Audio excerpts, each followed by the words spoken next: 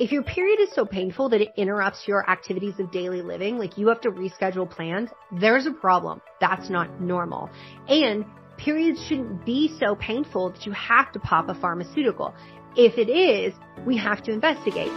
You're listening to the High Performance Health Podcast, helping you optimize your health, performance, and longevity. My name is Angela Foster, and I'm a former corporate lawyer turned high performance health coach. Each week, I bring you cutting-edge biohacks, inspiring insights, and high-performance habits to unlock optimal health, performance, and longevity. So excited that you've chosen to join me today. Now let's dive in. Hi friends, in this week's Bitesize episode, I'm sharing a clip from my interview with Dr. Jolene Brighten on her latest book, Is This Normal? It's such a brilliant book.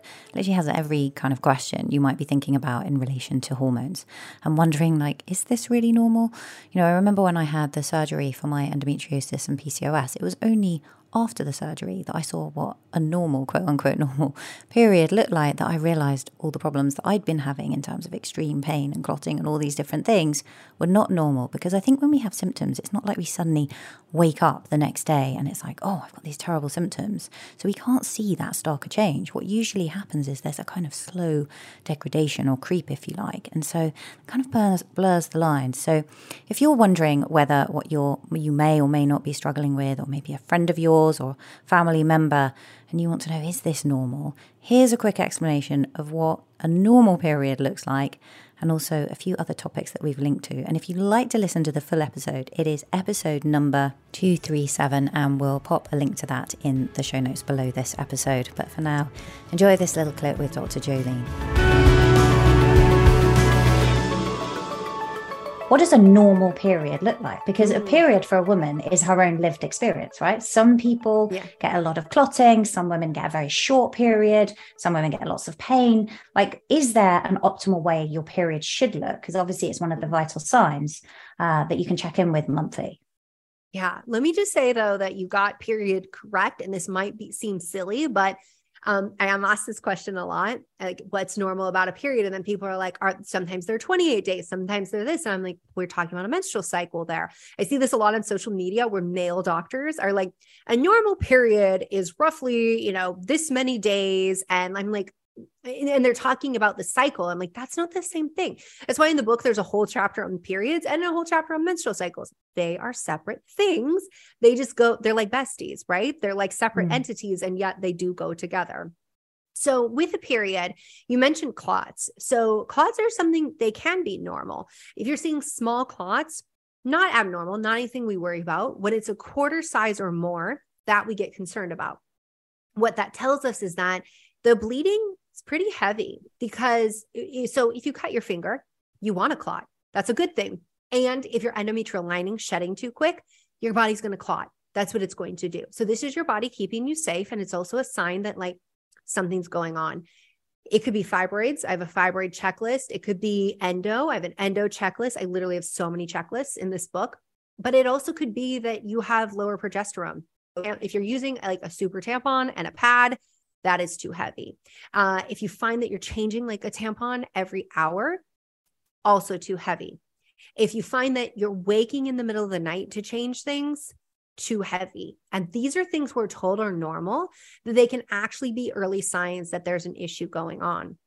Now, in terms of the length of the period, less than 2 days, that's usually a sign that our estrogen is too low. We're not building up the endometrial lining. So 3 is a little more ideal. Average period's about 5 days. If you pass 7, too much bleeding, too long, something else is going on. And I cover all of that in the book so that you can really investigate what could possibly be going on for you. Because I listed these things, those are potentials, but just having a longer period, that doesn't necessarily mean that, like, oh, you must have endometriosis. It could be something that you have estrogen excess going on. It could be something you don't have sufficient progesterone, which, if you're under 45, those are sometimes really easy fixes. And I give guidance in the book for the things that are easy fixes, and then the things that is like, it's time to see a doctor. Now, the last thing you mentioned was painful periods. We're told all the time, I mean, the Midol commercials tell us, like, well, you guys don't have pharmaceutical ads. Like, we have pharmaceutical ads in our country, which are constantly reinforcing that periods are just the worst thing that could ever happen to women. It's like punishment and it's just the bane of your existence. And then here comes like this pharmaceutical and like, oh, the clouds part, now the sun's shining down. And it's just comical. It's really comical when you look at pharmaceutical ads. My son actually, so he had never seen live TV. And we were traveling in Europe this last summer and he was seeing live TV for the first time. And he's like, oh yeah, there's some commercials. We came back in the US. I can't remember where we were, but he saw live TV and he's like, he's 10. Why are there all these commercials, mom, about like diseases and drugs? And like, he's so upset. And I'm like, this should be the outrage everybody has about this, but also the negative messaging that gets reinforced, whether it's from our family, our friends, pharmaceutical ads, our own doctors being like, periods are just awful. No, if your period is so painful that it interrupts your activities of daily living, like you have to reschedule plans, there's a problem. That's not normal. And periods shouldn't be so painful that you have to pop a pharmaceutical. If it is, we have to investigate. So it could be adenomyosis. It could be endometriosis. Like it could be something else. And you should know that because those are different conditions and how we approach that is very different than the most common cause of painful periods, which is elevated prostaglandins. Yeah, I'm so glad that you've clarified that. And in the book, actually, for those of you listening to this, Dr. Brighten goes into what PCOS is. As you say, you have these amazing checklists so people can have a look and see. So many checklists. So many checklists. Might I have adenomyosis? Might I have endometriosis? And some of these conditions, right, are really common. They go together. I mean, for example, we were talking offline. I have PCOS and endometriosis, and I don't think that's an uncommon thing to find. Yeah. So a lot of these conditions go together. We see PCOS and Hashimoto's. We see PCOS and ADHD going together. We see ADHD, autism, and PMDD going together. And so what is this telling us? One, there are common root causes to these conditions. And two, hormones are a really big deal. Beyond just your menstrual cycle, you have receptors all over your body, all of your systems for these hormones, and they can impact those systems, and those systems can impact your hormones. And the problem is with Western medicine, we get compartmentalization where it's like, oh, you've got gut problems. Let's treat that as a gut problem. But it's like, but it's my thyroid. I'm constipated because it's my thyroid. And why are my gut symptoms not getting better? Because, well, that's an endocrine problem. So we're not going to talk about the gut because you have an endocrine problem. But like I have to activate my thyroid by way of the gut. That's one of the major organs that activate. So I have to have my gut healthy. It's just like this compartmentalization. And so we absolutely see these things go together. And what's the good news about that is that a lot of the same things that can help one condition. So for example, I talk about in the book, the connection with ADHD, autism spectrum disorder, and PMDD. And also that your medication, if you're ADHD, a lot of my patients would be like, I just feel like half the month my medication doesn't work. So I got into the research, and as it turns out, in the luteal phase, medication doesn't work as well. But how can we help with ADHD symptoms? How can we help with all of that?